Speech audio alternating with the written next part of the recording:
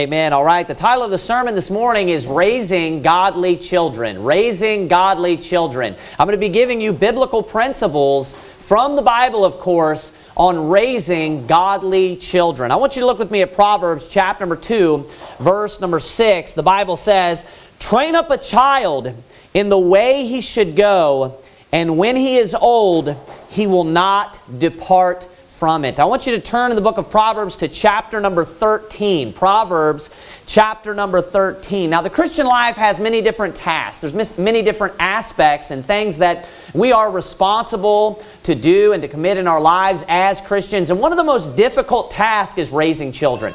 It's one of the things that oftentimes is avoided and ignored. We focus on soul winning. We focus on reading our Bible. We focus on prayer. We focus on all these different things. We even focus oftentimes on our marriage very much so, which all of these things we should rightfully have attention towards. One thing, though, I've noticed that is neglected more so than any of these things, and it's definitely put down towards the bottom of the list, is raising our children. And I believe that there's a lot less emphasis on and the importance on raising our children in Bible-believing independent Baptist churches than there ought to be. You know, if you stop and you think about the importance of getting a convert when you're out soul winning, and I know I've used this example before, but it's very important. I believe it delivers the point very well.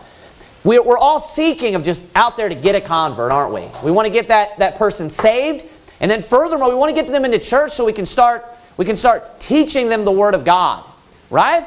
How many fathers or mothers in this home preached the gospel to their children and got their children saved, right? Plenty, right? Many of us have given the gospel to our children. We've gotten them saved. This church is filled with exactly what most people are looking for. And they're fresh, they're raw, they haven't been corrupted by the world, they don't have these horrible things in their minds. But you know what we oftentimes overlook that they are in a better position oftentimes. Our children are in a better position to serve God than the people out in the world. Not downplaying the importance of getting a convert and getting someone in church. That's amazing. And praise God for that. But we are set up perfectly. This is the ideal example with all the children that we have and we possess. And we need to start taking that particular responsibility that we are given from God a lot more serious than we already do.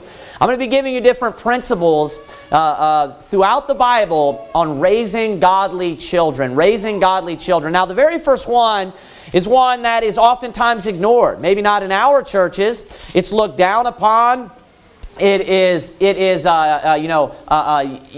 are demonized if you do so. And that is spanking. The importance of corporal punishment, of spanking our children. This is a commandment from God. And if a parent does not spank their children, they're disobedient to God's Word. Number one, in order to have godly children, to raise godly children, you must be spanking your children. Look with me at Proverbs chapter number 13, verse number 24. The Bible says, "He that spareth his rod hateth his son, but he that loveth him chasteneth him betimes." Now, this is totally opposite or juxtaposed to what the world would say today. Because we now, even in the United States of America, was founded as a Christian nation, Christian morals, people have moved so far away from the concept and the importance of spanking your children to where people even would demonize you and look down upon you if you do not spank your children. And oftentimes, what do they say? They say that's child abuse. They say you're abusing your children. Well, the Bible says, according to the Bible, that if you are not spanking your children, that you hate your child. Right. That you're not showing love to your child. That you are not, because you know why? Because the only way to truly instill into their hearts, let me just break this to you. Timeouts don't work, okay? Timeouts don't work. Writing sentences do not work. Putting them in the corner does not work. There is an element, and you know what? A lot of people will not like this, but in order to get someone to have discipline, in order to get someone to be obedient, there has to be an element of fear. That is the only way. Do you know why you stop at a stoplight? Do you know the reason why? Two reasons. Number one, you're afraid to get a ticket. And number two, you're afraid that a car is going to blow through there and kill you. That's why. There's an element of fear there. And do you know the importance of spanking your children and there being corporal punishment is number one, it shows them who the boss is. You know what else it is? It's meant to instill fear into their hearts. Now, we're not talking about abusing your children, just beating them until they're just completely black and blue. Of course not. We're talking about a parent, cool, calm, collected, who loves his child, bends them over their knee, just like how we did, in the ages of old in the United States of America. The parents who loved their children, had good morals, they would sit them down. If they broke one of the rules of the household, they would bend them over their knee and they would give them a few swats on their rear end. Why? Because they love them. And you know what it does? Is it instills fear in them. And you know what they do? They think, I don't want to get another spanking again. They don't care about the sentences. They don't care about I can tell you from personal experience, they don't care about the timeouts. But do you know what does work? Spankings. You know why? Because God, you know how I know that? Because God says so. Because I believe the Bible. And you know what? There's plenty of examples that you can use to show that. I want you to look with me again at Proverbs, the book of Proverbs. Go to Proverbs chapter number 19. Proverbs chapter number 19. Proverbs chapter number 19. We'll look at a few other examples here. Proverbs chapter number 19, verse number 18. The Bible says, chasten thy son while there is hope, and let not thy soul spare for his crying. So here we see another example. What is chasten? It's referring to spanking, right? The Bible uses the word beat, but we would today, it's a little bit different today, we would say spank. That's what we would refer to as. And that's what it's referring to here when it says to chasten. It's talking about spanking your son, disciplining your son. I want you to notice, though, that it says chasten thy son, and then look at those next four words. While there is hope. What does that imply? That implies if you do not spank your child, if you do not chasten your son, that there will come a time where there is no longer hope. Then it goes on and says this, and let not thy soul spare for his crying. Now there's a few different ways in which a child can get to a state in his life where there is no hope. Now, number one, the most extreme example is if a child's just not even saved and he goes down this just horrible road of depravity and just becomes a hater of God and becomes a reprobate. Obviously, in that case, and children can become, the Bible talks about cursed children. Children can go all the way to the point of just being a complete, full-blown hater of God and a reprobate. That is very possible. Number two, though, which is going to be much more applicable to us, is just that we could just raise a very rebellious son, a very rebellious daughter, a very rebellious child.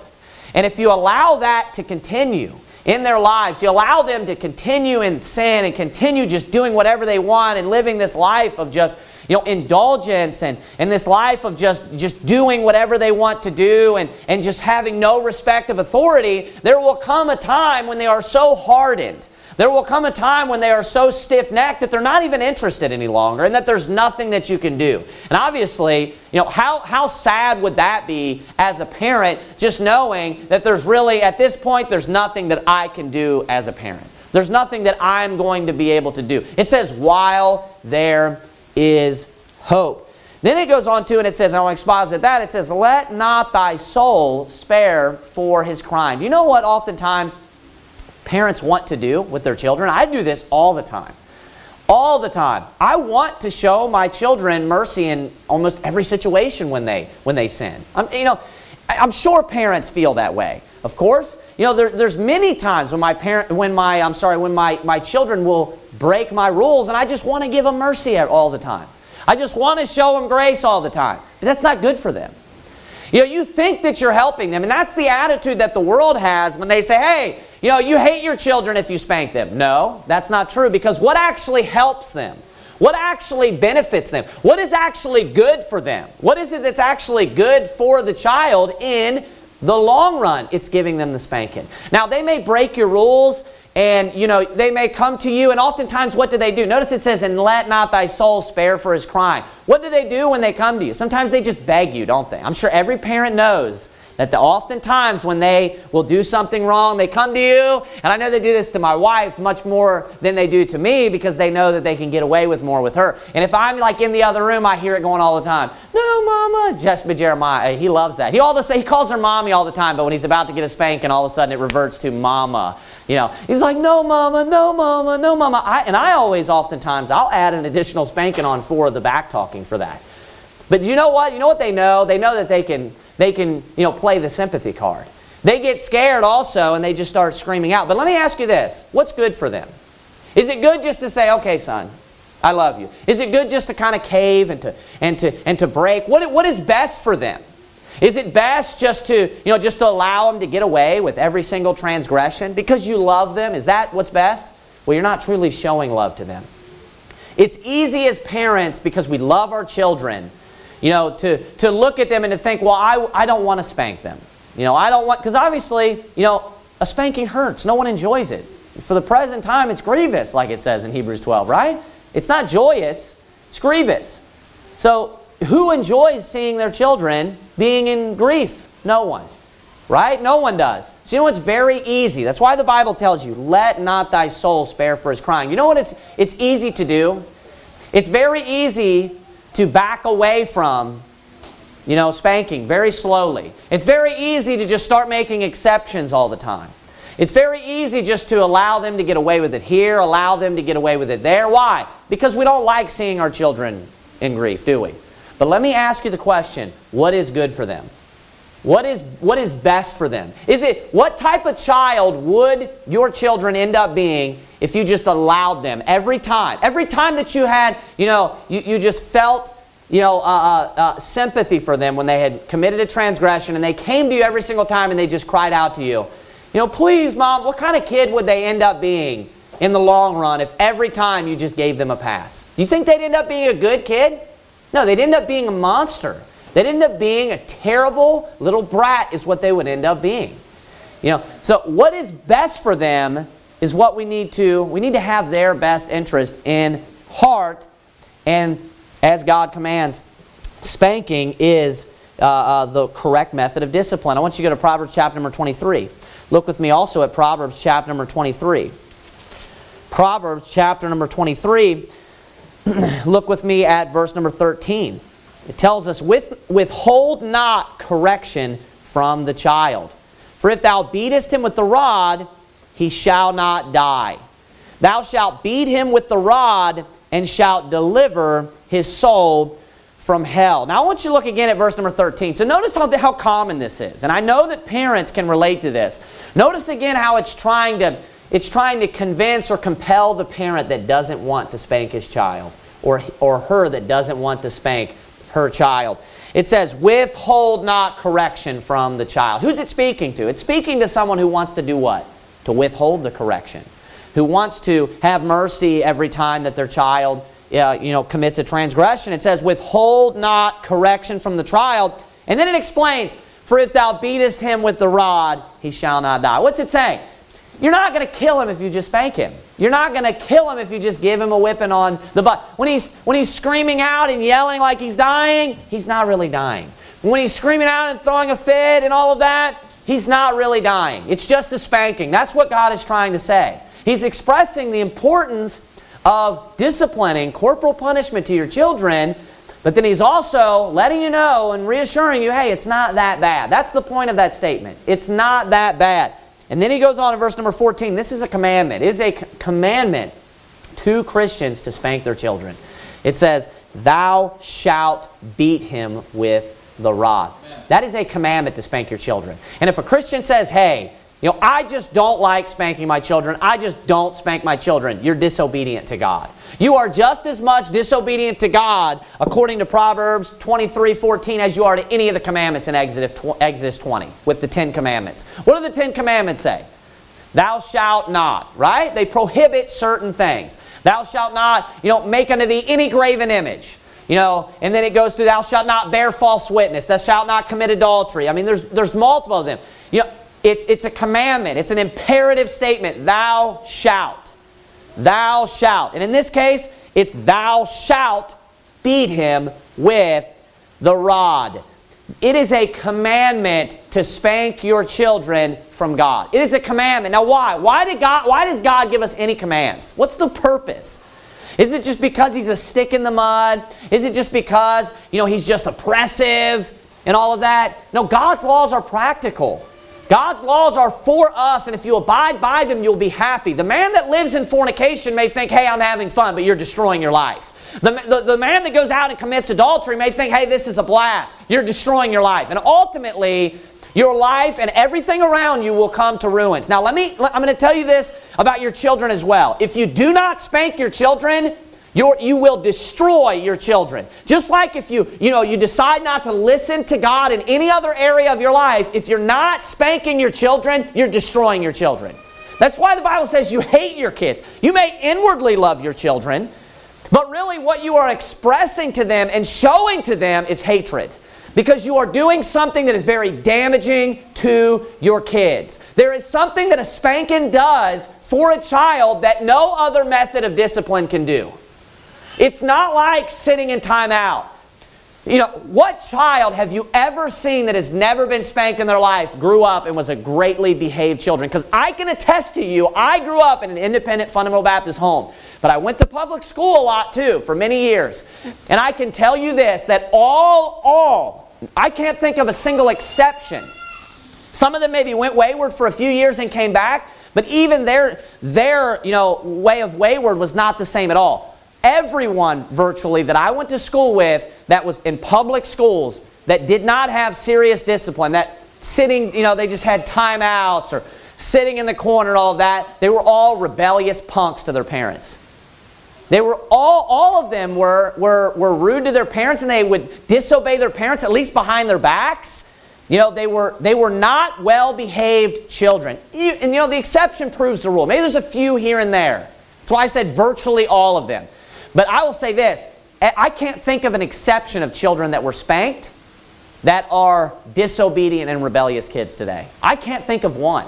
And I grew up, I knew multiple different children from multiple different churches, IFBs, all of them. Yeah, maybe some of them went wayward and things like that, but you know what they did? They for many portions, almost all of their life, they were very obedient to their parents at least, and even when they became older, they were very disciplined human beings.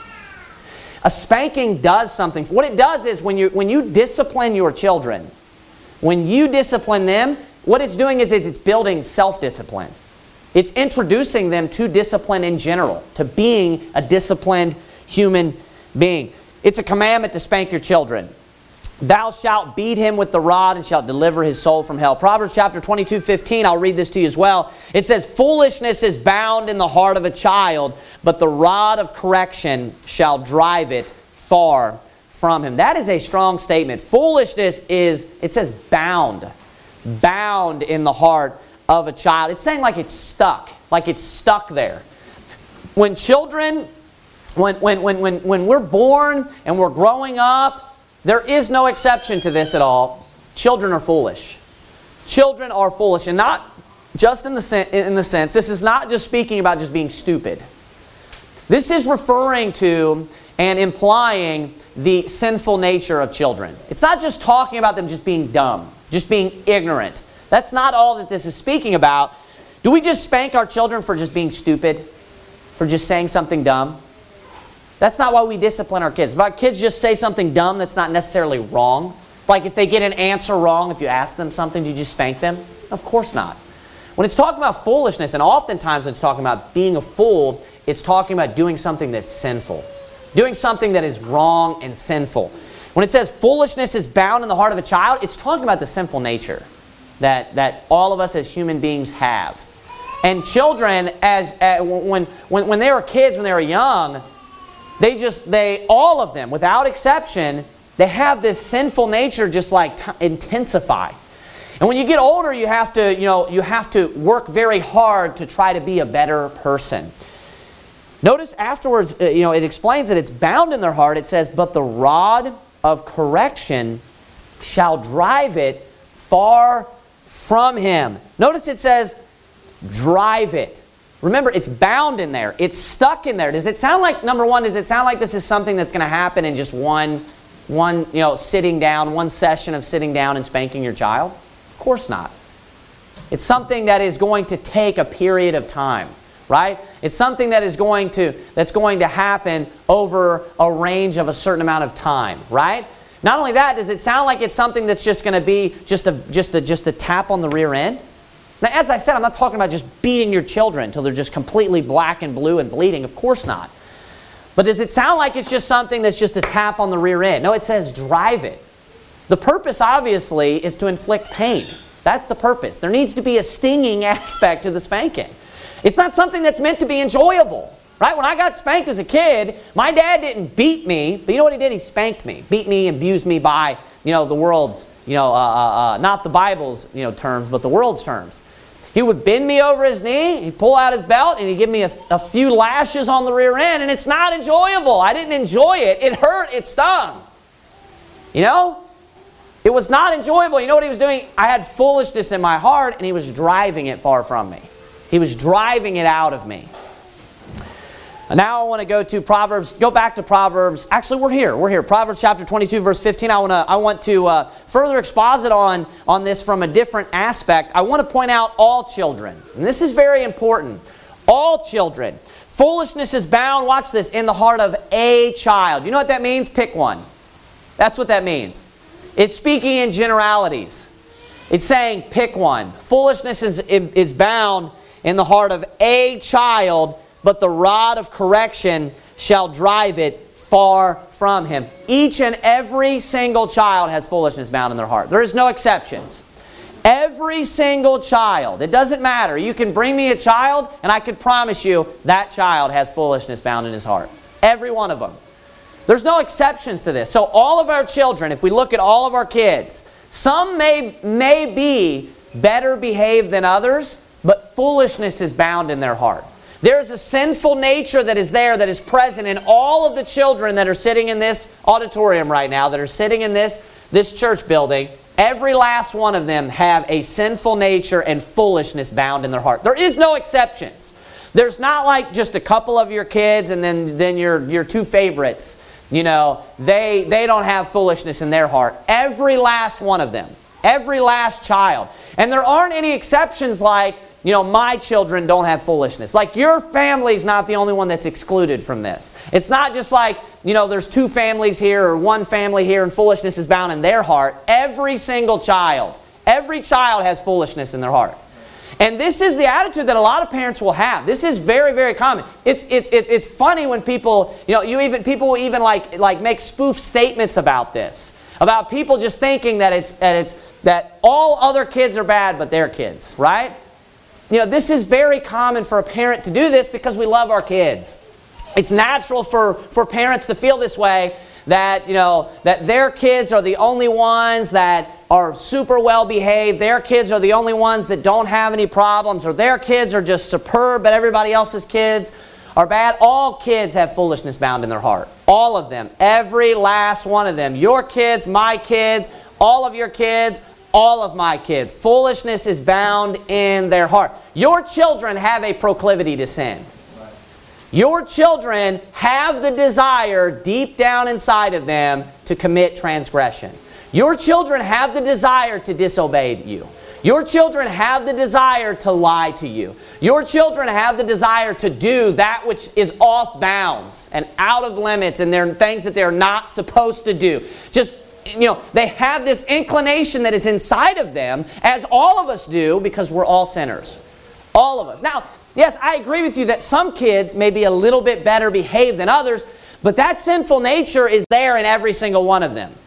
In all of your children. You could probably put your kids in an order and say, hey, this kid's a little bit more foolish than this child, and this child's a little bit more foolish than that. But let me guarantee you that all of them have a sinful nature, and all of them have that desire, and all of them have an inclination, and oftentimes, to disobey you and to do bad things to you.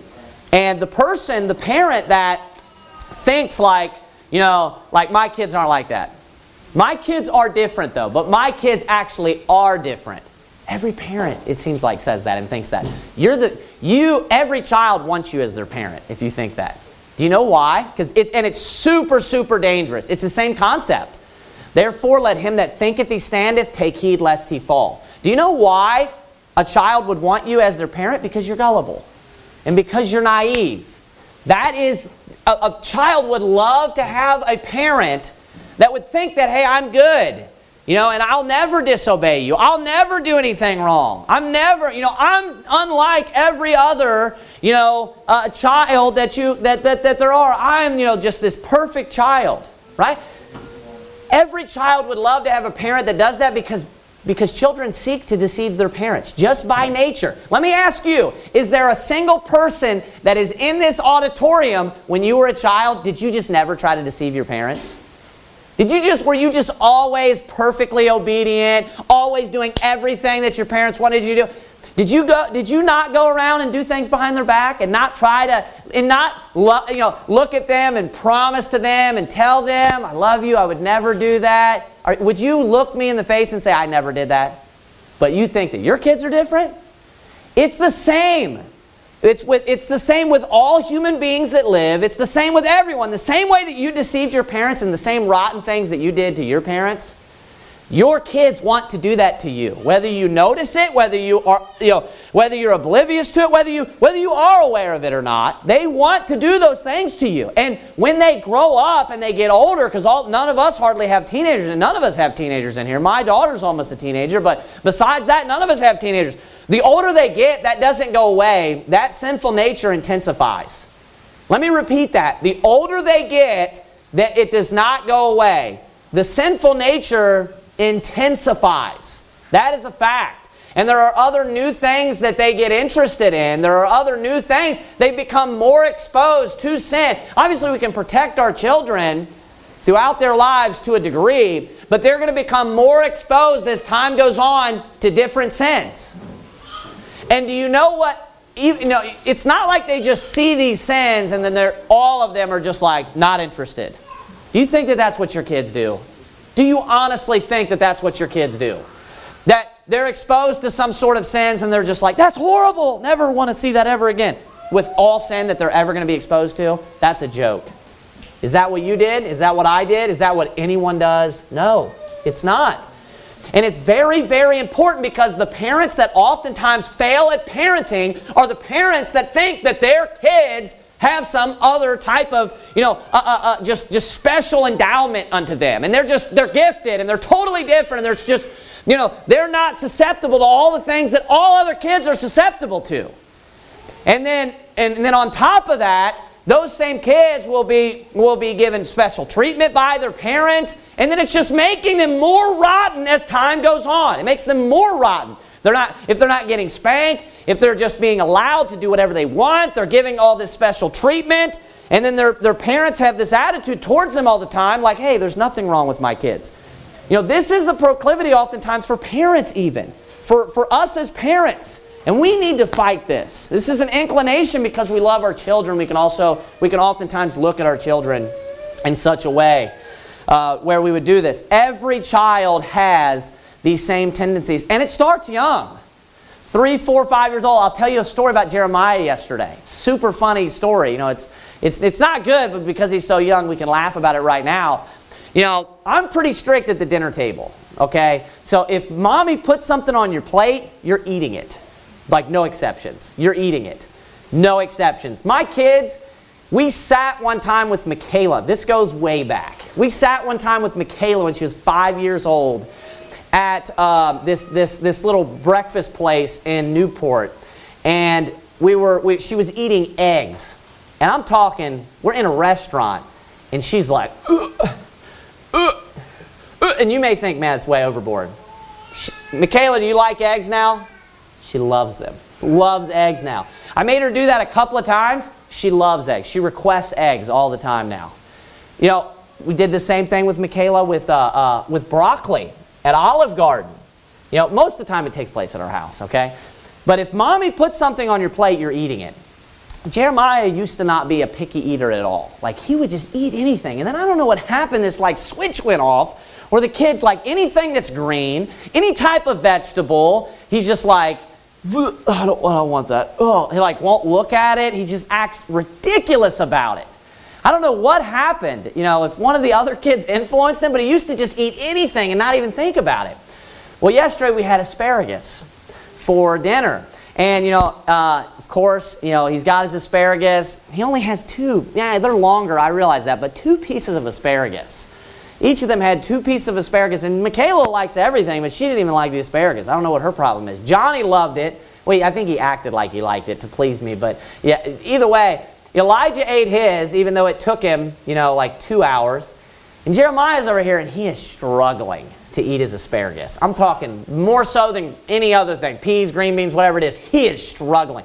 He puked one time, and he had to throw it up, and then I told him, get another piece of asparagus. So he's eating his asparagus, and I'm done. So I walk in the other room, and I'm sitting down and talking to Jessica and everything, but I'm still like maintaining the kids, like, are you guys eating still? Jeremiah's like, I'm almost done. Well, he gets up, and luckily Michaela, probably not for the right reasons, but she's like, I think he put it in his pocket.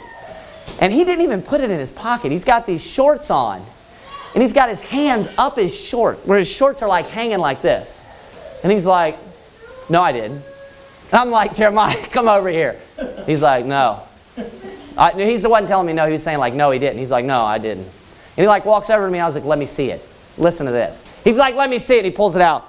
And he's got this look where his eyes just get huge, where he's like, I'm busted. Oh no, like a look of fear. And he's like, Daddy, no, I wasn't hiding it. He's like, I just wanted to save it for later because it's so good. Like, you have got to be kidding me. This is all children. I mean, he's not even 5 years old yet. And I'm like, Jeremiah, you wanted to save it for later because it's so good.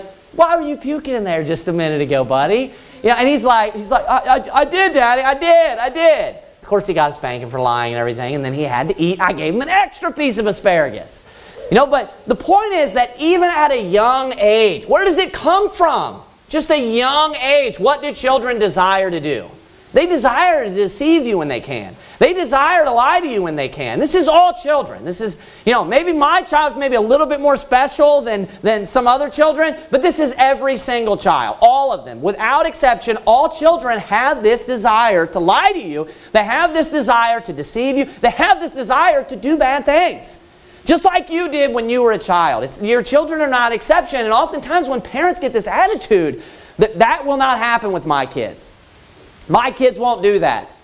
You are setting yourself up for failure as a parent. You are setting yourself up for failure as a parent. And you know what you're going to do oftentimes is your children, you're making it easier for your children to get away with bad things. You're making it easier for your children to deceive you. You're making it easier for them just to continue down this path. And then you know what happens?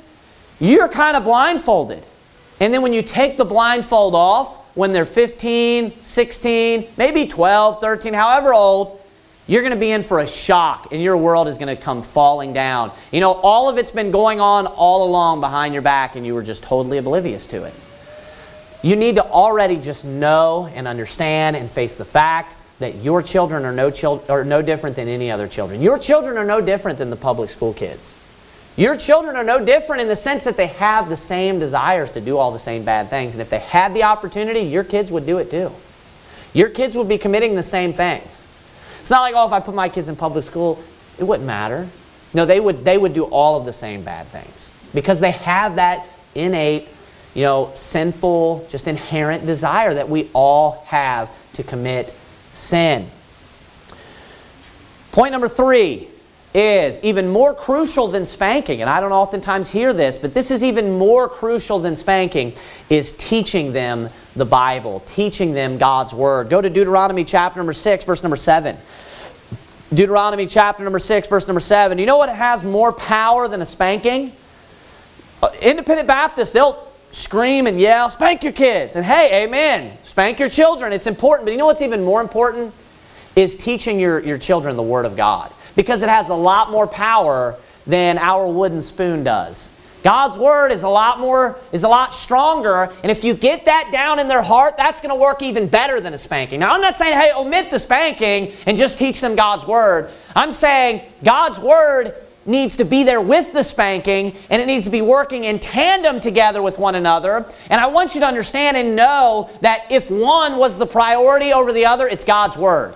The way that you know to spank is from God's Word. Think about that. Everything that we have comes from God's Word. The most important thing in your child's life to make sure that they grow up to be a godly child is teaching them God's Word. Look at Deuteronomy chapter number 6, Look at verse number 7. It says, "And thou shalt teach them diligently unto thy children." Notice, diligently.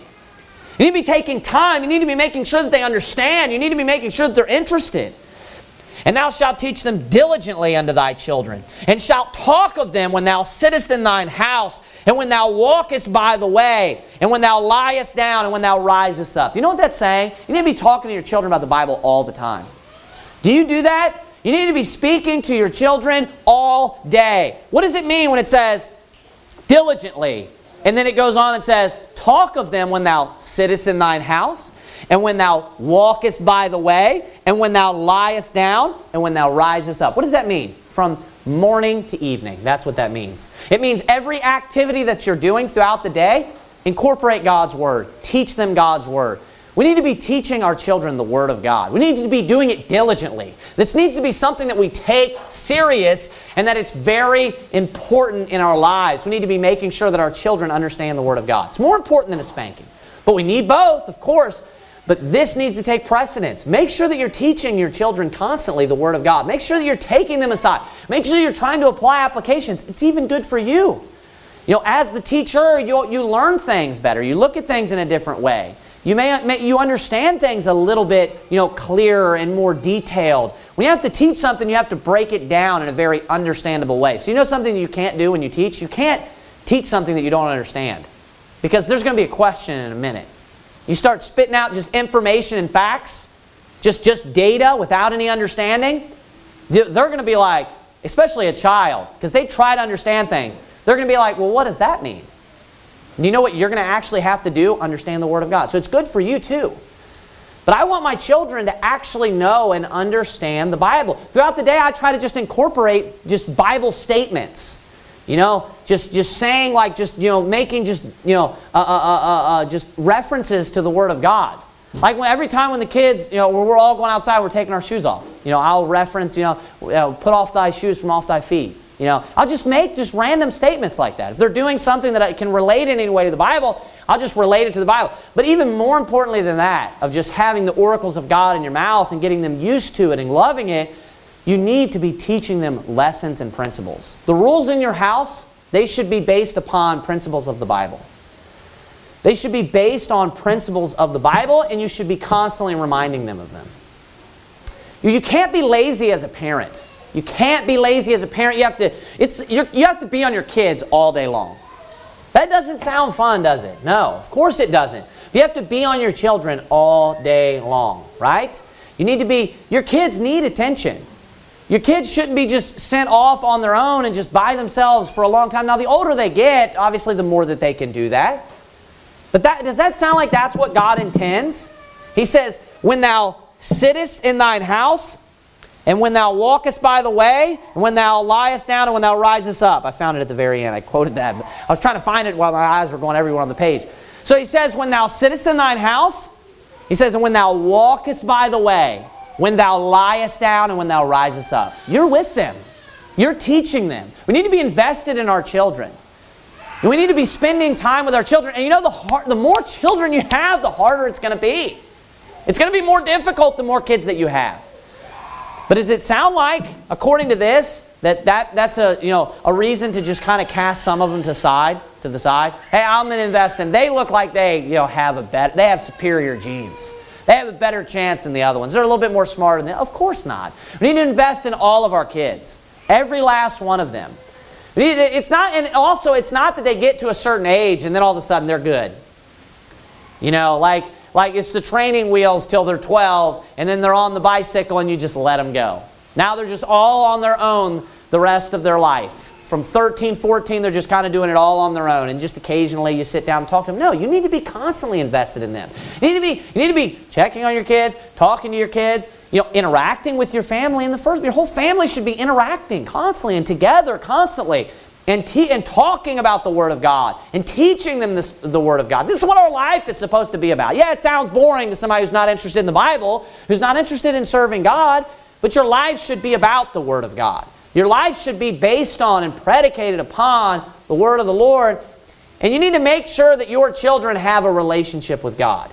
It's not only about you. That's what happens when people are like, what's the most important things in your life? You go around and ask any independent Baptist, you know what they're going to say? Soul winning, reading my Bible, prayer. You know what they'll do? They'll name a lot of stuff that has to do with them.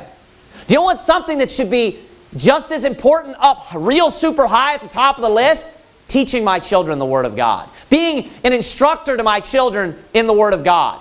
You know, helping my children grow in the Bible and in their Christian life and in their Christian walk. But oftentimes it comes from this selfish attitude. We're just consumed with our own self.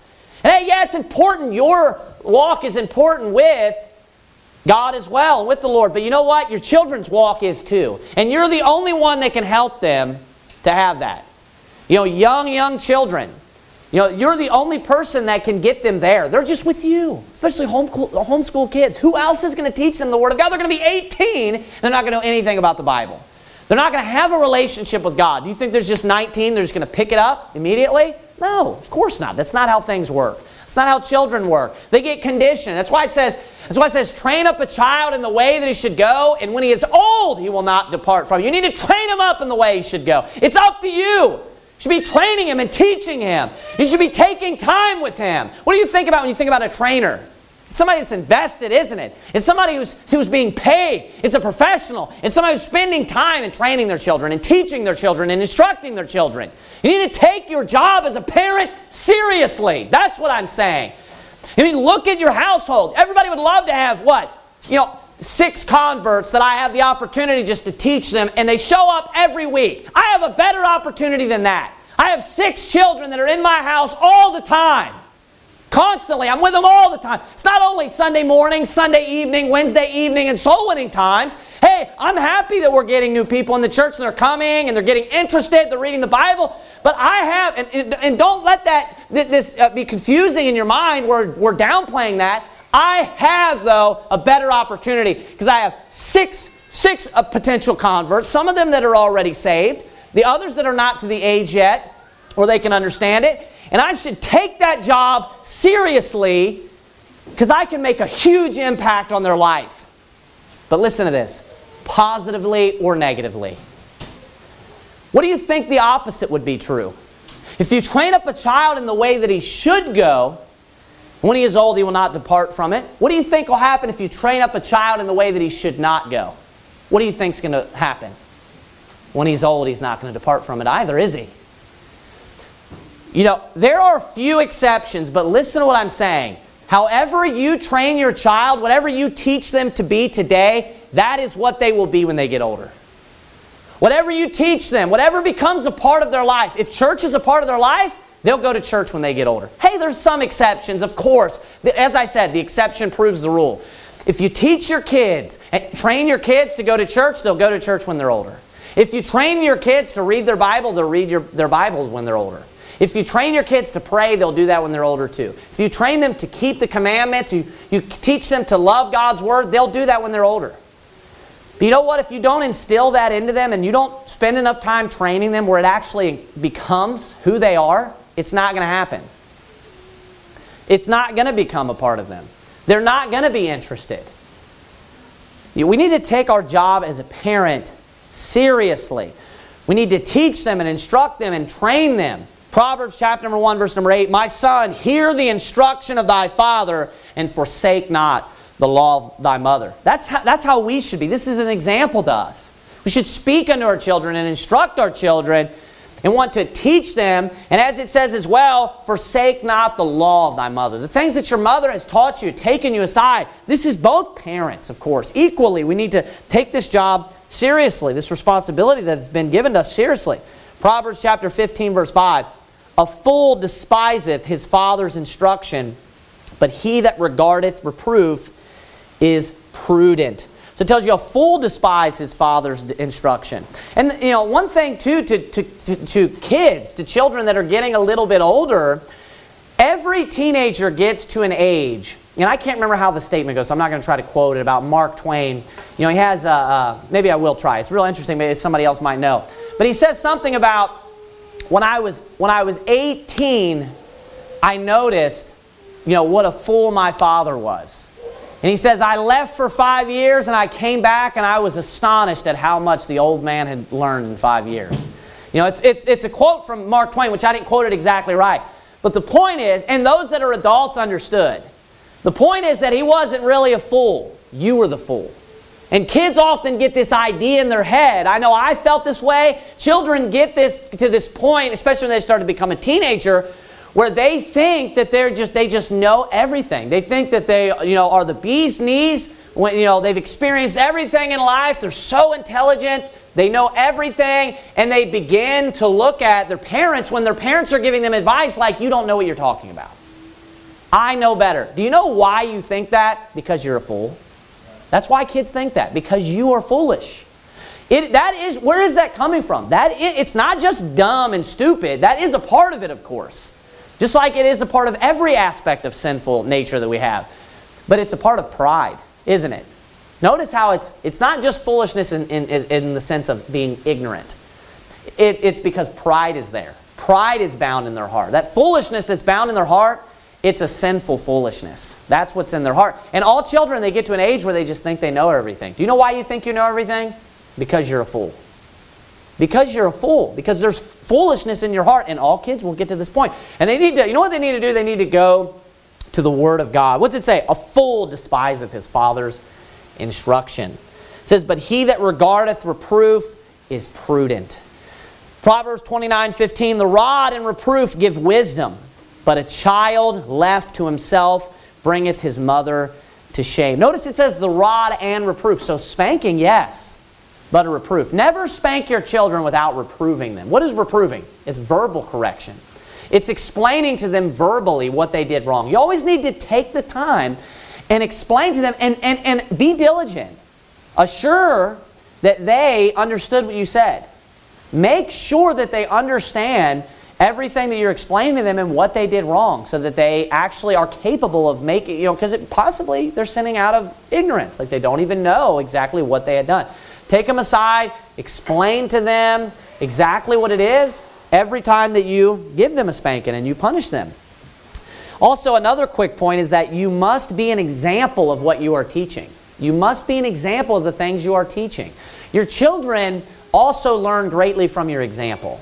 Your children not only learn from your words, but they learn greatly from your example. You're learning many things from example in your life, obviously. There's many ways in which we learn things, and people will talk about, hey, I'm more of a visual learner. It's the same thing, like I learn from an example. We learn in our lives in all areas, no matter if it's something more specific like that, but in all areas, we're learning from example. I guarantee whatever, different areas of your life, and I look at your life and the way you do things, however you operate in your life, your routine or whatever it is, I can trace that back to a physical example that you had somewhere in your life. I guarantee it. I guarantee it. If you're a very organized person, I guarantee that I could find someone in your life where you saw this example every day of them physically doing this, where you watched them physically doing it, and that's where you got that from. If you're a disciplined person, if you got up early, you had this physical example that you saw, a visual example that you saw every day, and that embedded in your mind, and it makes an impression on you. Real life examples, visual examples, are almost just as important as the reproof. They're extremely important. Because oftentimes you can teach your children something until you're blue in the face, but if you aren't actually living it out, if you're doing the exact opposite, there's going to be something lacking there, and it's very likely that maybe when they get older that they don't listen to you. They would have to find out the truth in that. There's a tendency in man also that we will not listen to someone that's a hypocrite. If you see someone, are you oftentimes, would you say that you're oftentimes, likely to follow a person that tells you to do something, but then they don't do it yourself? Of course not. Kids are the same way. We need to have our own personal relationship with God, with the Word of God, and our children will be able to see that. Just like when you knock on somebody's door, a salesman comes to your door, let's say. You can tell whether this guy is just sleazy and trying to sell you something he doesn't believe in. You can tell whether he believes in actually what he's talking about. Your kids aren't dumb in the sense that they're not going to be young and immature and ignorant forever. They're going to grow up and they're going to be able to tell whether you actually have a relationship with God, whether you're actually interested and whether you actually believe the words of God, whether you actually are taking time and care about what the Word of God says, and whether you believe in what you're teaching them. They're going to see whether you're actually practicing the things that you're teaching. They're going to be able to tell these things. And that is also going to make an impact on what way they're going to be going in their life. Not only could you be a positive example, but if they see the negative example, that's impacting them. So we also need to be a good example visually for them. Visually. Last point, I want you to turn to Ephesians chapter number 6, is that we need to show love to our children. So this needs to be balanced. We need to be, I believe in having a strict home and having rules. And just not, what you do is if you don't have consistency in disciplining your children, you confuse your children in the sense that they want to get away with it. And if you spank them, 1 out of 3 times or half the time, the reason why they would listen to you is because they don't want the spanking. But you know what they'll start doing is they'll start weighing their options. My niece said to my dad one time, my dad witnessed her doing something. She was 16 years old. And she was doing something, and my dad said something to her, Tiffany. I shouldn't be saying her name, I guess, but you shouldn't be doing that. You're going to get in trouble. Aren't you afraid? He said, aren't you afraid you're going to get a spanking? And she said, well, I only get a whipping about half the time. That was her response. Why did she say that? She thought, it's worth it. Let's roll my dice, Russian roulette. That's how kids think. The reason why they will listen to you is because they don't want the spanking oftentimes. That's the beginning. And then they start learning and growing a good heart where they really want to do what's right. But, for a long time, it's just the spanking. And sometimes it takes longer for some kids to get that heart right. From actually the teaching of the Word of God. That's an actual foundation where they're rooted and where they actually will keep the Word of God and stay, walking in the light of the Lord. But what needs to happen for a long time is they just need to be corporally punished, just disciplined with the spanking, just to make sure that they do what's right. Just to make sure that they're doing it. And yes, it's out of fear. Of course it is. There needs to be fear of an authority. That needs to be there. We live in this weird world where you shouldn't be afraid of any kind of authority. Children, it's terrible if a child fears his parents. What? I don't care about these new age philosophies and stuff. You're an absolute idiot if you think that a child shouldn't. I had fear of my father, and you know what? It stopped me from doing a lot of bad things that I'm sure I would have done. These kids that treat their parents like crap, why do you think it is? Where they're spitting in their face, they're pushing them, screaming and yelling at them. Why do you think all these other kids are super well behaved? Do you know why? Because they're afraid. Because there's a fear there. It's not like my kids are just flinching when I'm walking around. My kids love me. They love their mother. But you know what? They're afraid that, hey, they know if I get out of line, Mommy means business when I break the rules.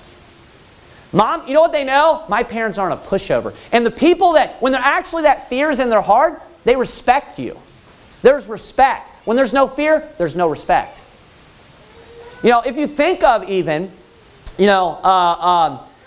people that, I'll skip that example. Look with me at Ephesians chapter number 6. The importance of actually loving your children as well, because this needs to be, obviously it's not all negative. We're just spanking them, always correcting them, yelling at them. And sometimes it's a rebuke, sometimes it's a reproof, just calmly explaining to them. There also needs to be the positive, where your children know that you love them. And you need to be affectionate unto your children. This is something in our day and age, and when it comes to, especially as I said, there's a lot of errors, because you can be unbalanced. In Independent Baptist, men in Independent Baptist churches even, mothers obviously wouldn't lack this as much, where they're not affectionate with their children. The Bible speaks of a lot of affection between the disciples, loving one another, John leaning on his bosom. Judas walks up just casually and kisses Jesus on the cheek. Doesn't that sound kind of odd to you? Why? Because our culture's a little bit different, isn't it? It talks about David and Jonathan and the great love that they had with one another, and they hugged each other and wept. and they kissed each other on the neck. Joseph kissed his father, and Jacob kissed him on the neck. You know, the Bible, it's a way in which that we show affection. Right? It's a way that we show affection. And if you love your kids, it's good to show affection to your children. It's a good thing. And it's a way to show that you love them.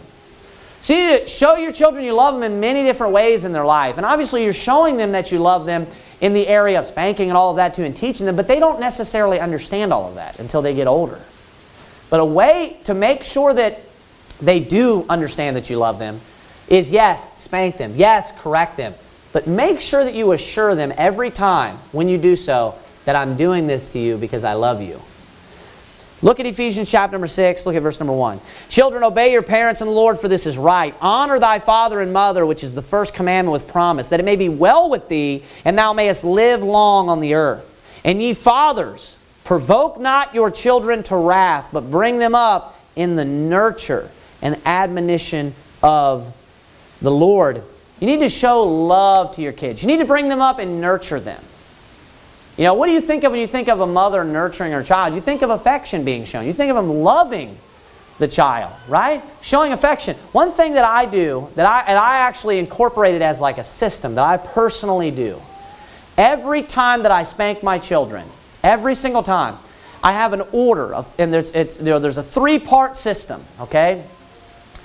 They come to me, and I explain to them what they did wrong before I spank them, because I want that in their minds when they receive the spanking.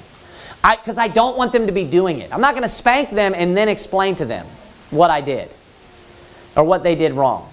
I'm going to explain to them first what they did wrong, so that at the moment that they receive the correction, the corporal correction or punishment, that they know at that moment that this is the reason why I'm being punished. And then they're thinking in their mind, I'm not going to do that again.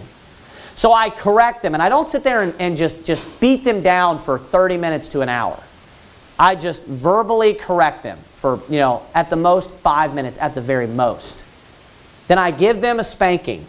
I spank them on the rear end, and then afterwards, and I'm sure many people in here have seen me do this, I take my children, I give them a hug, I tell them that I love them, and I tell them specifically, and I even ask them the question, Elijah, why do I spank you? And they give me that answer back every single time.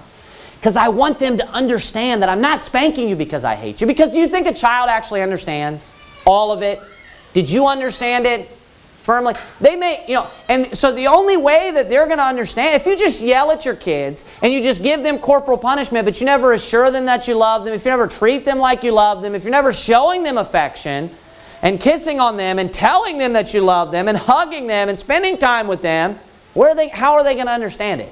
I'm not saying you don't love your kids, but there needs to be a balance there, where you are assuring them that you love them. And you know what can happen? If it's just beating, do you know what happens when people get spanked all the time? They get yelled at all the time. Do you know what can happen? They get discouraged.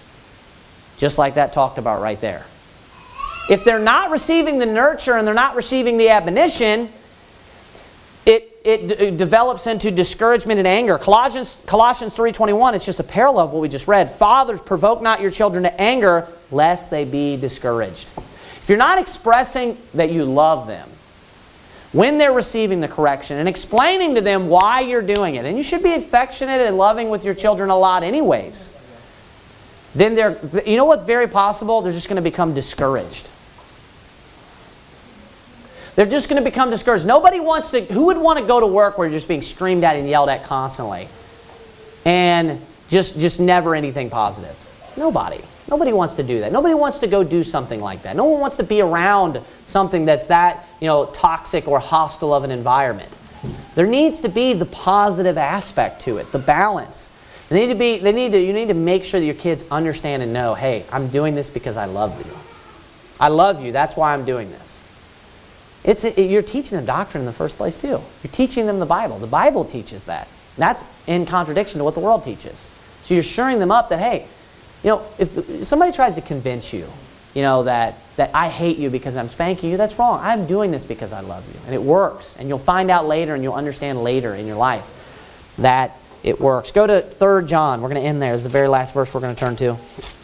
Our desire is that our children walk in truth. That's our desire. That's what we want. We want to have good children. I want my children to grow up, and I want them to be good, godly children that are serving God and have families. And I want them to teach and to raise their children according to the Word of God. Your children can be a great blessing, the Bible teaches, or they can be a great cursing. Your children can bring you shame. Your children can be an embarrassment. They can do things that are embarrassing and shameful unto you. But it's a blessing if your children walk in truth. And they are a good, godly light. And people can look at them and say, man, they have good children. Man, they have good kids. You know how embarrassing it is. And it automatically reflects back to the parents. Automatically. When a child is just rotten. When a child is just disobedient. When a child is just, just up to their, head in sin. And just filth and all of this. It's embarrassing to the parent. You're ashamed, aren't you? You'd be ashamed if your child would do something like that. But it's a great blessing. And this is what we desire for our children. Look at 3 John. 3 John, look at verse number 4. It says this, I have no greater joy than to hear that my children walk in truth. Think about that. He said, I have no greater joy. He's saying there's no greater joy in life. Children are very important. Our children, God has entrusted us with our children. God has given us the blessing and has told us, be fruitful and multiply. It's a blessing to have kids.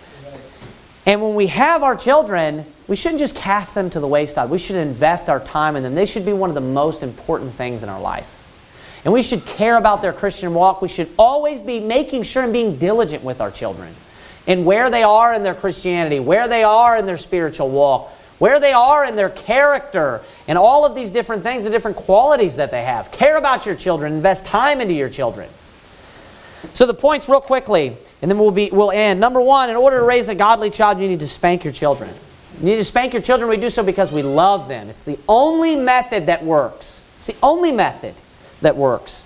It's a commandment from God. Number 2, and this is a downfall of many people, the principle of understanding that it's all children. Number 1, it's all of your children. They all have this. Number 2, you need to understand that it's not just other people's kids, it's your kids as well. That's a downfall to many people. All children have foolishness in their heart. Number 3, even more crucial than spanking, is teaching them the Bible. You need to be taking that even more seriously, understanding that they understand and know the Bible, knowing that they understand and know the Bible, being sure of that. Reproof is very, very important. And then lastly, be affectionate to your children. Show your children that you love them. Not just all negative. Show them that you love them. Teach them that you love them. Be a good example unto your children. Let's bow our heads and have a word of prayer. Dear Heavenly Father God, we thank you for your word. We thank you for the great example of being a father. Dear Lord, as you are, we love you so much. We ask you that we would love our children, that we would be great parents, dear Lord, that we would follow the Word of God in every area of our life. We ask you that you would bless us in our parenting, all of the parents that are here today. And you would bless all the children as well and guide them, those that are saved, with the Holy Spirit into that which is true. Help us to teach our children the Word of God. Help us to take an interest in our children and to set them aside and to be the best parents that we could possibly be. We love you so much, and be with us the rest of the day. In Jesus Christ's name.